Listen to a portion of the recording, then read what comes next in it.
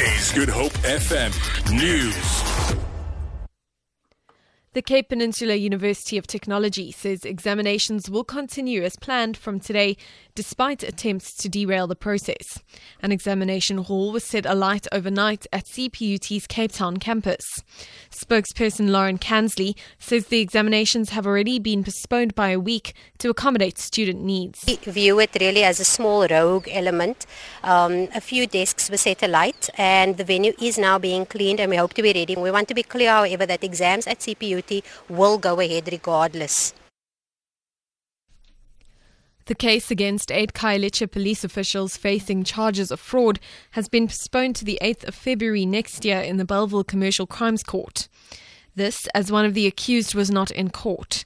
The court also still needs to decide whether the matters will be separated, since the accused are not represented by the same legal counsel.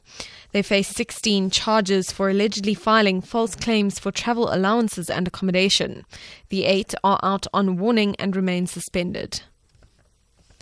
The Free Market Foundation has threatened to take government to the Constitutional Court if the legal drinking age is passed into law and increased from 18 to 21.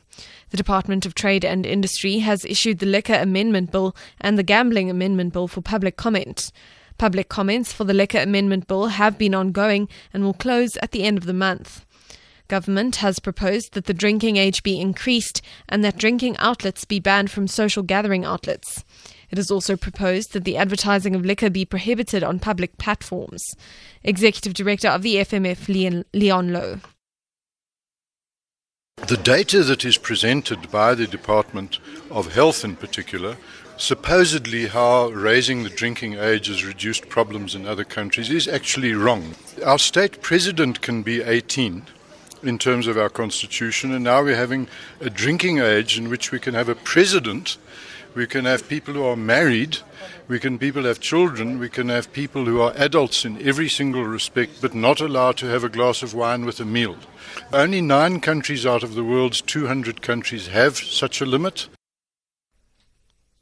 And the World Wildlife Fund for Nature has called on seafood retailers and consumers to conserve marine life resources as World Fisheries Day is being observed today.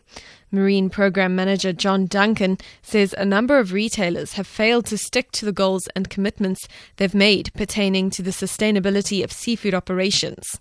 Duncan says retailers must manage their fish stocks and ensure a sustainable use of marine life to fight challenges like climate change.